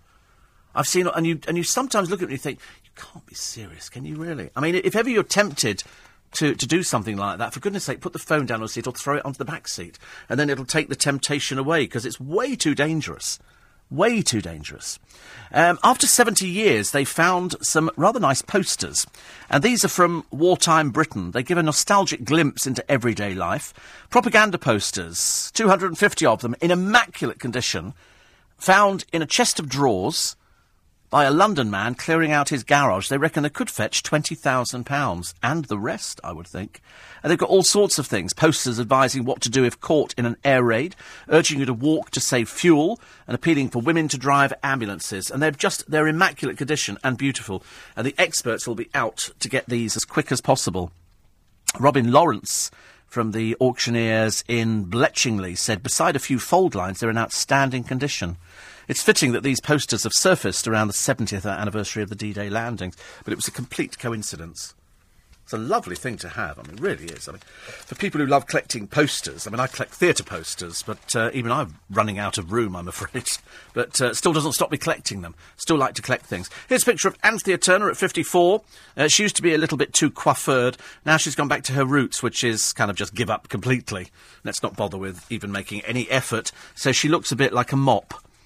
She once confessed, in reality, my hair is curly, and in a humid environment you'd struggle to recognise me. Yes, that is true. Actually, in any environment you would struggle to recognise Anthea Turner now, because she doesn't appear to be on the television very often. There's a villa firm gone bust, and this is A lot of people get caught out in Spain. There's all sorts of problems that beset people who go to buy villas abroad. Sometimes these villas have got no planning permission. And a couple of years down the line, somebody comes along and goes, we're bulldozing this. There was a whole estate a short while ago. People had paid deposits. The firm disappeared. And the local town mayor went, these have had no permission at all. It's almost like they let it go ahead, and then you think somebody would have seen them building them. But anyway, this is the holiday plans of thousands of Britons in limbo after an upmarket villa firm went bust. Customers of Villa Parade, which had more than 1,000 properties across the Med and in America on its books, have been scrambling to get their cash back after it went under last month. They say that the British Association of Travel Agents, ABTA, were warned that the company was struggling but allowed it to continue taking bookings until a few weeks ago. So they run up debts of more than 6.5 million. 3.3 million of that was owed to holidaymakers. Brian McLaughlin, the retired boss of music and film chain HMV, said he paid a £2,500 deposit on a villa in Mallorca that he booked for 3 weeks. Although he contacted ABTA in April after hearing about the firm's difficulties, he claims he was reassured that Villa Parade was trading normally. But when they stopped answering the telephone and the final time I went to their website, the message said they'd gone into liquidation. He said, so much for ABTA. Yes, because you're supposed to be protected by certain things. The company's liquidator admitted it was a messy state of affairs, but added, in defence of the directors, they've been fully cooperative. Yes, it doesn't help all those people who are now left out of pocket, holidays ruined by a company going on. I never quite understand how companies can go under if they're so successful. If they're so successful and so busy and so good, how on earth do they go bust?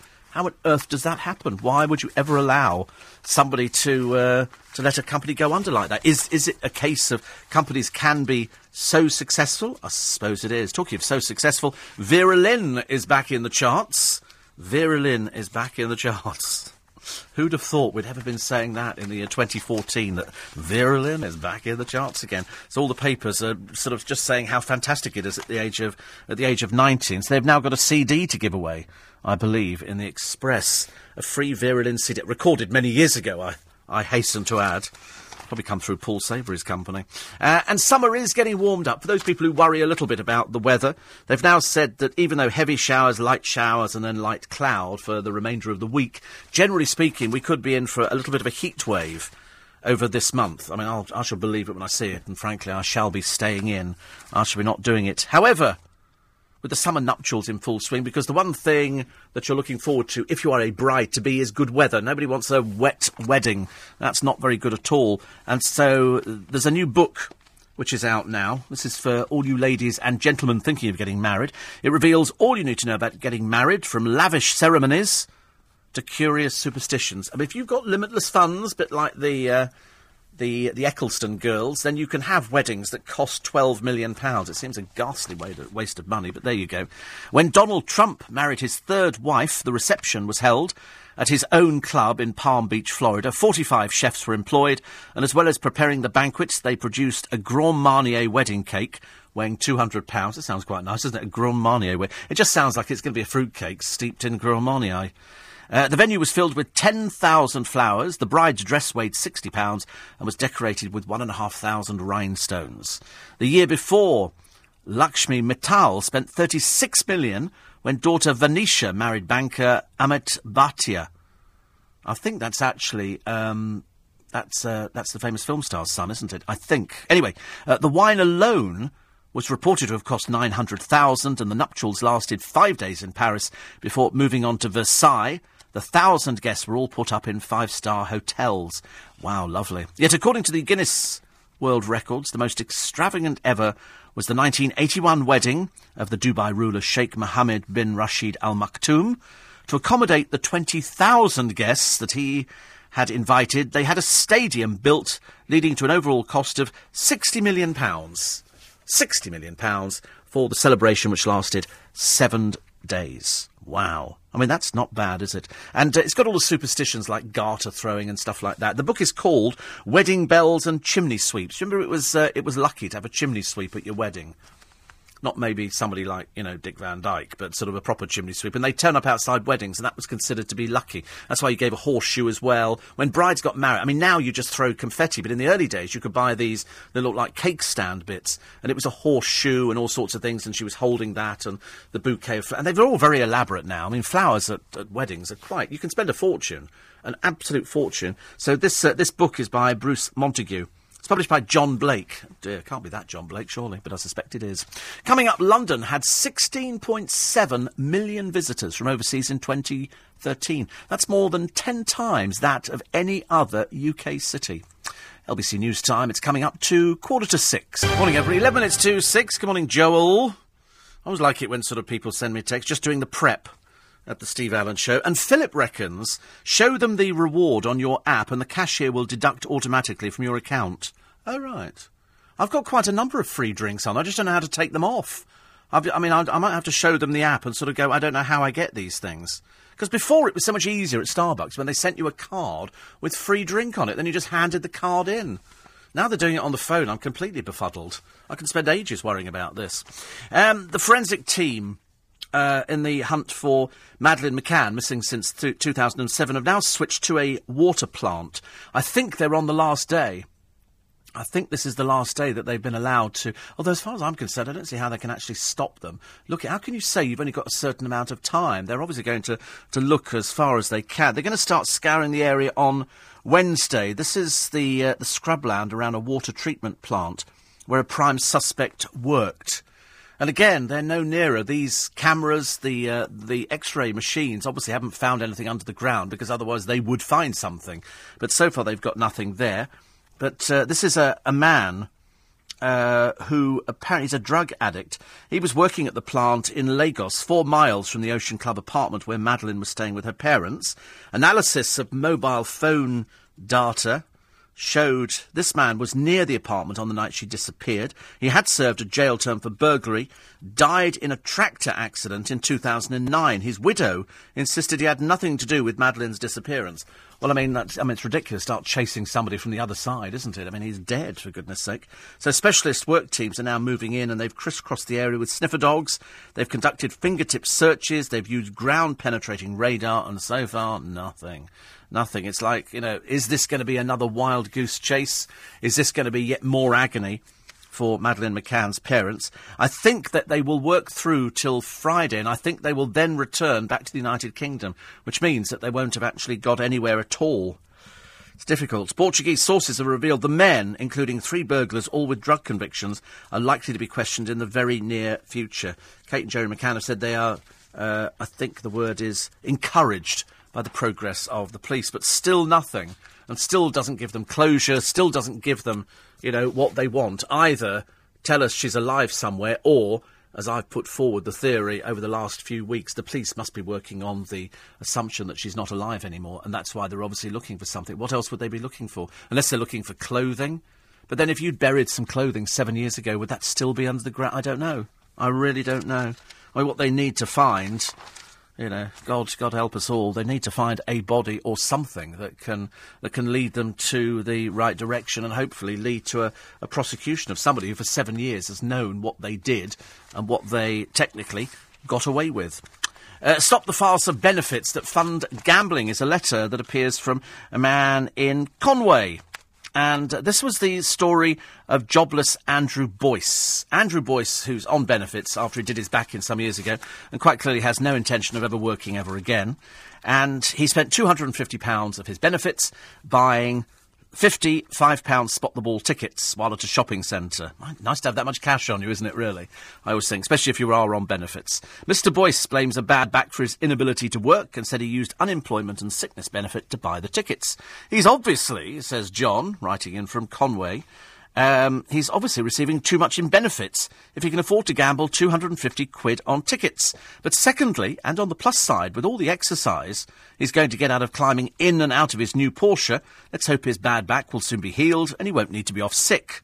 He will be able to return to employment after his 12-year break, relieving the taxpayer of his benefits bill. I mean, you look at him, you know that he hasn't done a day's work ever, I shouldn't imagine. But 12 years. But it would be a win-win, wouldn't it? Or failing that, as I said, sell the Porsche and take him off benefits immediately. In fact, he should be off benefits now. He's got a £56,000 car and £10,000 in cash. Take the benefits away. Take them away. You know, I'm sick to death of reading about these people in the paper. I mean, I don't care what he spends his benefit money on. I mean, I'm really not that bothered. But now he's won that money, let's get him off benefits. So much easier. So much easier. He doesn't need to hang around anymore. And then he can take away the shame of being on benefits. That would make a lot more sense, doesn't it? Christians, says Anne Widdicombe, find life in modern Britain very difficult. How on earth does she know? Christians find life in modern Britain very difficult. She blames quite militant secularism and equality legislation for people feeling they couldn't express their faith. Really? Since when? Since when?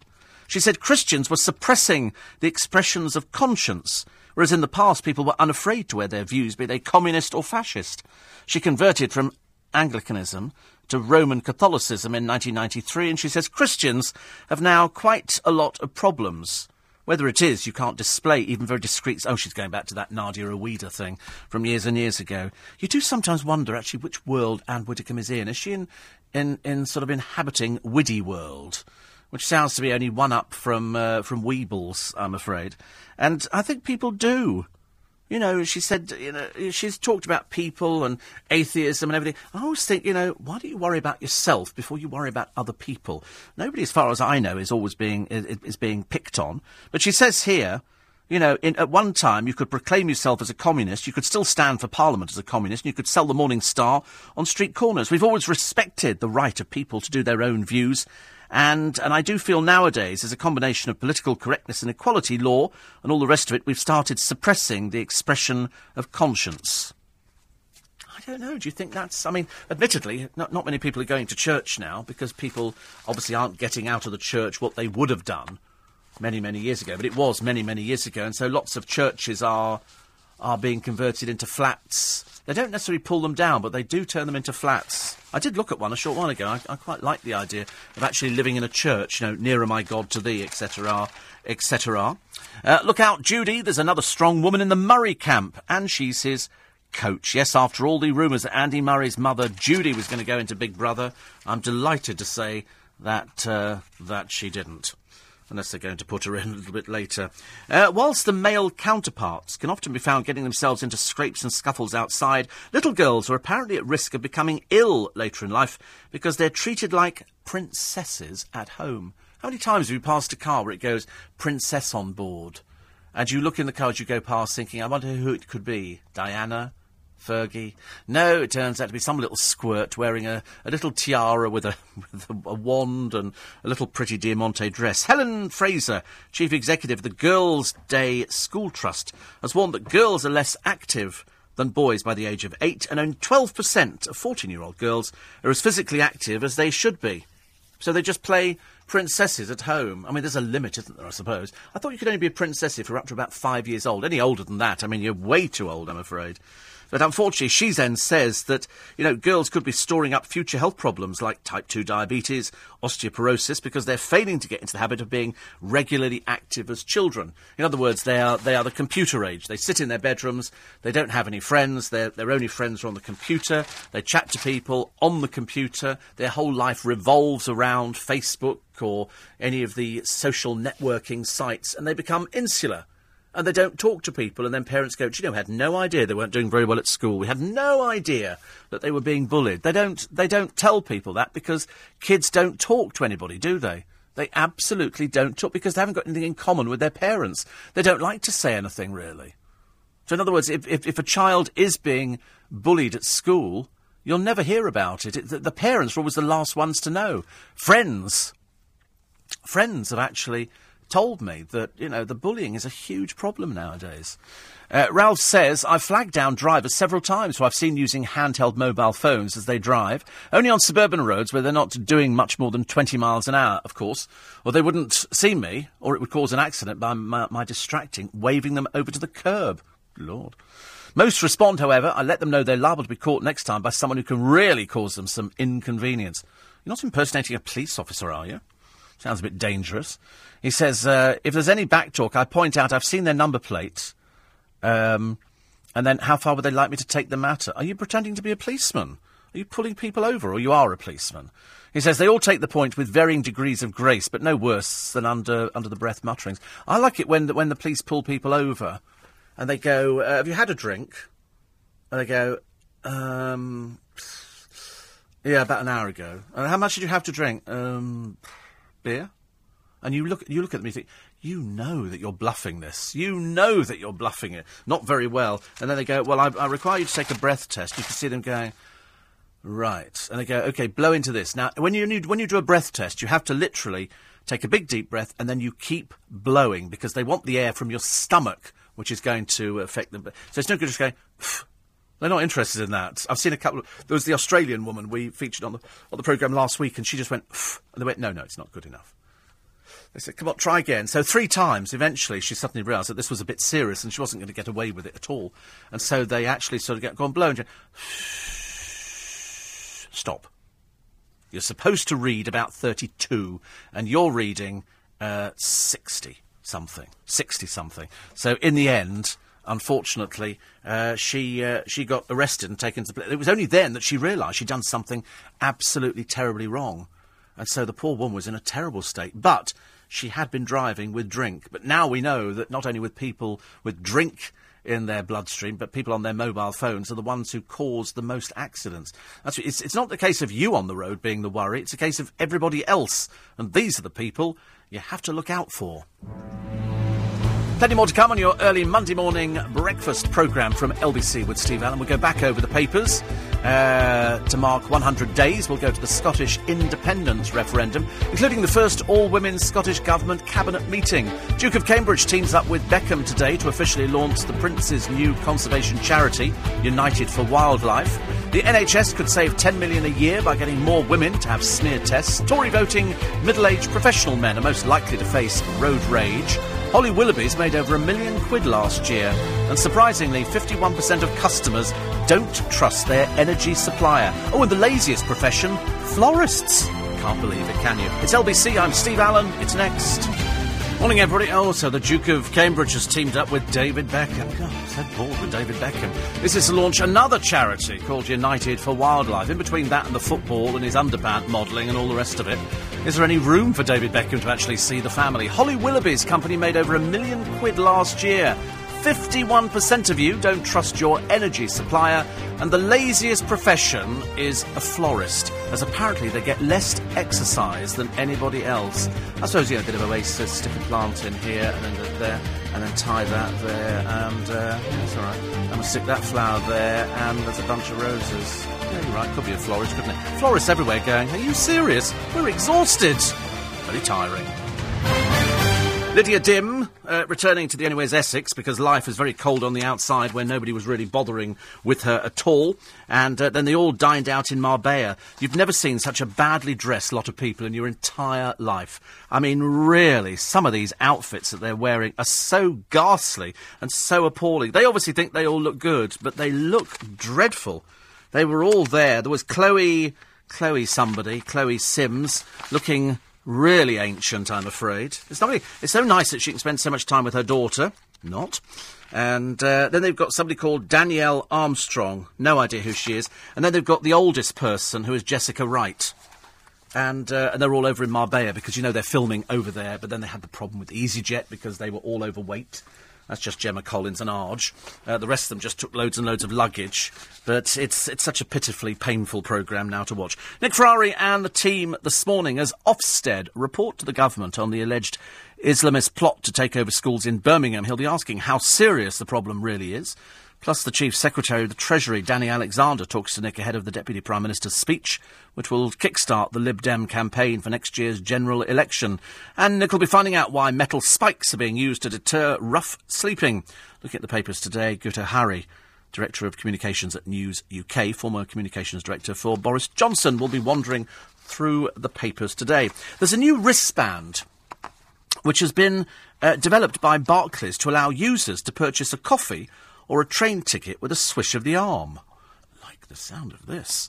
So what it is, it's a band loaded with money from your bank account, and then you can spend it on purchases of a single transaction up to 20 quid. The banking industry really want people to stop using cash because it's too expensive to handle. So you can wear this 24 hours a day, and you swipe the band over a terminal at a shop or pay point on the bus or station platforms to make a purchase. It's a bit like having an Oyster card, only you can buy other things with it. Because you can't, as far as I know, buy a cup of coffee with an Oyster card. And so what they really want, they expect it to become virtual wallets to allow people to negotiate their day without the need for money or cards. Could you actually get through your day without money or cards? I don't think so. I really don't think so. And then they say they can replace conventional plastic cards by allowing people to make purchases more quickly than normal because users do not need to use a 4-digit PIN. I like the idea. They had been trialled before, and you can buy entry. They actually tried it at London Pride and the Summertime Music Festival. And they said it worked quite well there. I don't know. I mean, is that a good idea? Wristband that's got money. So now we'll have people ripping your wristband off. Unless, of course, you can actually manage to stop some... I mean, I don't know, actually, whether or not that would be of use to anybody in this day and age. Probably yes. Probably yes, I would think. For certain people who aren't very good with these kind of things, and they don't like taking money out or wallets, because it always worries me when you see a lot of elderly people taking their wallets out. 84850 steve@lbc.co.uk. Oh, I've lost my text messages. They will reappear back in a moment. They just disappeared. 1 minute they were on there, the next minute they disappeared. Tara Palmer-Tompkinson says she's become a recluse. Oh, if only we could be that lucky. If only. She's making a revelation this week because she just can't shut up about her boring life. What she does, I have no idea. If anybody can enlighten me on what Tara Palmer-Tompkinson does for a living, I've got no idea. And she's doing this TV talk show with Jeremy Kyle. And she's 42, she's breaking down, so she's a bit of an emotional wreck, I'm afraid. And it's part of a week of celebrity special. She discloses she went into rehab 2 years ago. Why do these people want to drone on about their boring lives? As if anybody's remotely interested. I think also, you see here, the cocaine habit's gone up to £400 a day. £400 a day. It was only £250 in one of the other papers. Now we've magically whacked the money up. I think Michael Barrymore's going to be doing one as well. And so people who've had disasters... I mean, she's had a string of failed relationships. They say here she's been linked to James Blunt and Robbie Williams. She'll also claim she doesn't want a boyfriend because she can't bear the way men eat. See, I told you, she's not all there in the upstairs department at all. And she's previously spoken about her desire to live a quieter life. I've never actually understood... They used to call her an it girl, you know, party girl and things like that. I just thought she was a bit of a waste of space. I don't think she's ever had a job as such. I can't remember her ever having anything where they went, oh, she does this, she works in a shop or so. I don't really know. I don't know. Do you know that half of today's 20-year-olds have said they're never, ever going to get married? There were other people who were saying, oh, you know, people have got to get married otherwise. Was it the Pope who says you're going to be lonely later in life? Well, he's not married. I would get a pet. Oh, right, unless you have a pet. Dear. Oh, right, so people who had pets will be lonely. Really? Oh.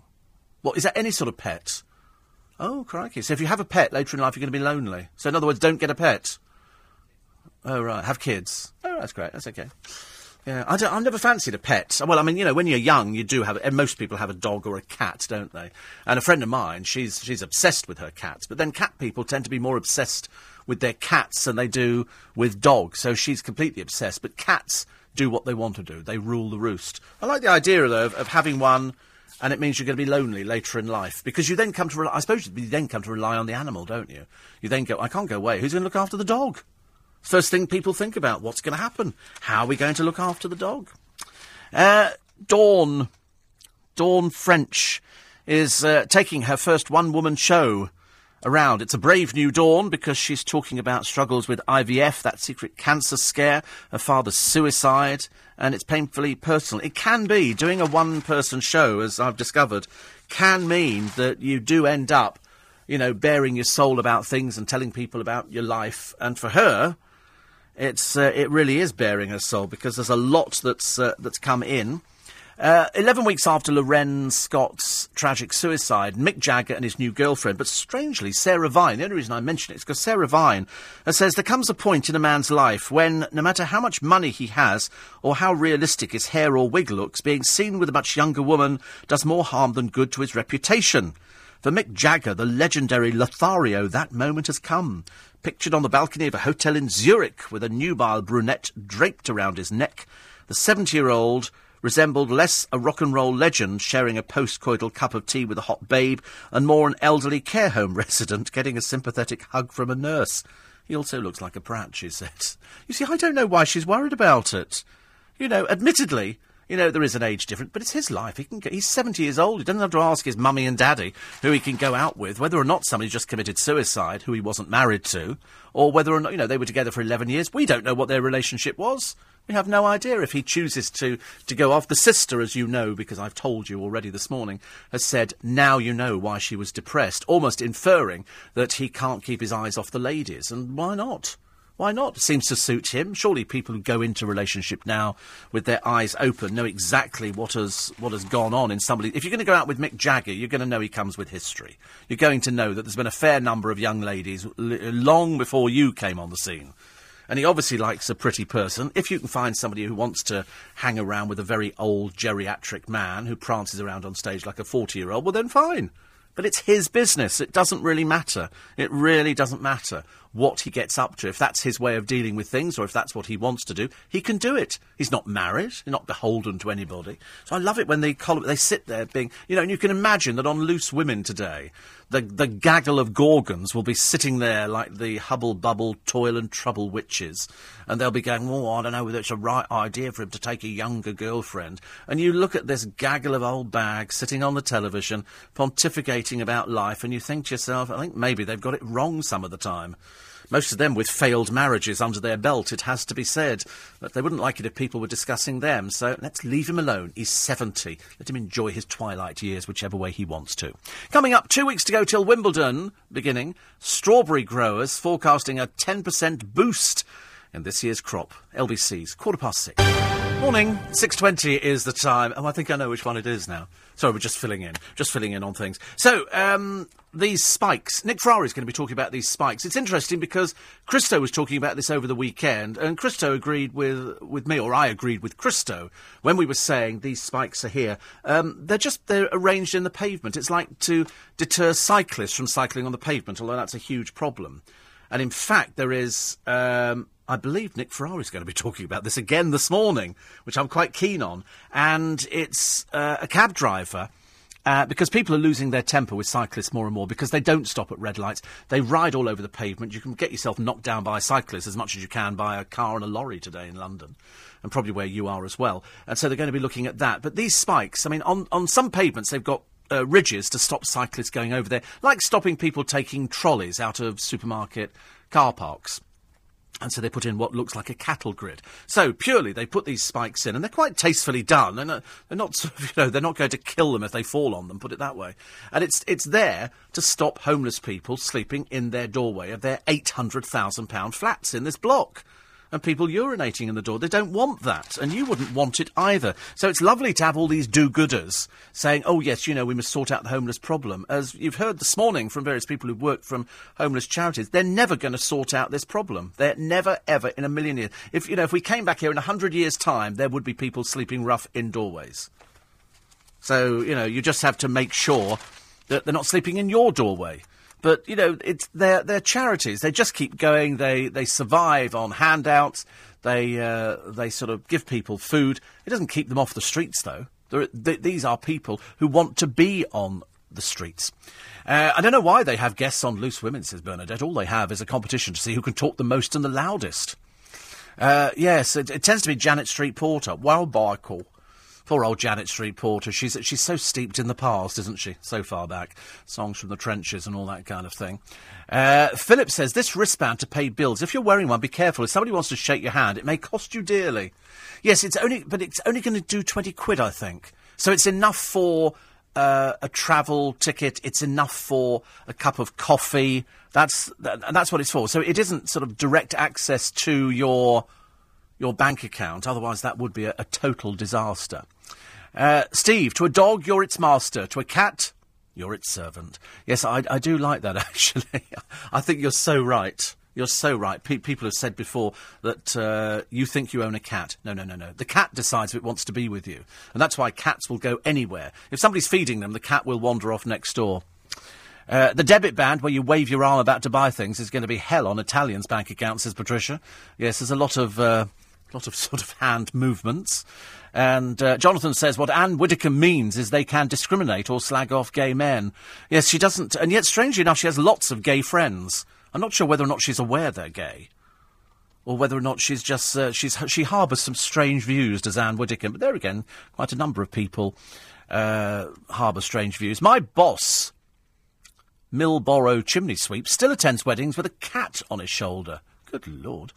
And Zach says, now that Mick Jagger has become the Harold Steptoe of rock, isn't it about time the Strolling Bones cashed in their chips? Ooh. Highway code, 2 hands on the wheel at all times. How do people who don't drive lazy cars change gear? You don't have to be stupid, Lorna. It's not your fault, I realise. But that's it. That's how it works. You're supposed to have 2 hands on the wheel. I mean, it's a bit dull that you don't know this kind of thing. Perhaps you need educated. Perhaps you should go back to school. And then you can... you probably don't drive, actually, I don't think. 84850, Steve at lbc.co.uk. And I got so bored watching Cowell's Britain's Got Talent, I turned over to watch Dale Winton's lottery programme. And apparently Janet's report is a regular visit to Margate. Yes, I should imagine she's at that age now. She likes that kind of thing. Another one here. This is it says, just up my street this morning, loads of people who sleep in doorways, suffering from... A lot of them have mental health problems. Yes, some people do like sleeping on the streets. They don't want to go to any of these places where they look after the homeless people for the night, because they check in for the night and then they check out the next morning, don't they? And that's it. 84850, steve at lbc.co.uk. And Lynn says, you read out my text on Friday about my father-in-law and his childhood friend on D-Day. Rather poignantly, on Saturday, we received on behalf of my late father-in-law his Arctic Star Medal. Very special. Yes, I know. I always feel sorry for people who go and sell these weddings. Sell these medals. They just go out there and they go that they're obviously worth money now, and so what they do is sort of just cash them in. It's a shame, really, isn't it? But I suppose better than that than have them sitting in a drawer. We live how LBC are talking about the need for an Oyster card for buying a coffee. Right here, guys and gals. No, it's not the... I wish it was. I wish you could buy a cup of coffee with an Oyster card. I think that'd be a brilliant idea, because I'm always the one who actually has the most money on his Oyster card at any one time. So I'm always frightened I'm going to get on the bus and you'd have to get off again, because they're not going to let you on the bus, are they? They're going to make sure that you get off the blooming thing. Quickly, front pages of the papers for this morning. The Daily Mail. The proof you can be fat, but fit. The extremist schools to face snap inspections. Nick will talk about that later on this morning. Sick patients finding it harder to see a doctor as many GPs close their doors during the afternoon. The smile that says Mick's bouncing back after Lorraine. He's still 70. The front of the Express today, only 1 in 70 migrants suspected of being in the country illegally is arrested. The Daily Star, Rue lover, Big Brother fix storm. This is... Wayne Rooney's former lover, Helen Wood. An embarrassment for everybody. The Sun this morning, more on Ofsted. And the Amazon Mied, the Lost Lions tribe, backing the 3 lions. Mirror for today, Rachel Riley, my twisted stalker horror. And the Moors search for the bodies of 4 children. The experts bid to try again and find the bodies of...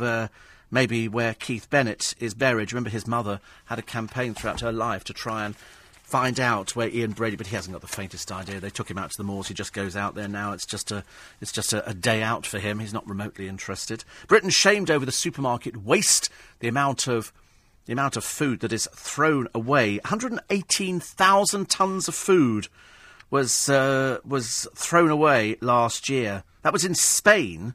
Over here, 5,900 tonnes. France, 100,000 tonnes. And Poland, 64,000 tonnes. And all we gave is 5,900. Where does it go? We just throw it out, I'm afraid. We just throw it out.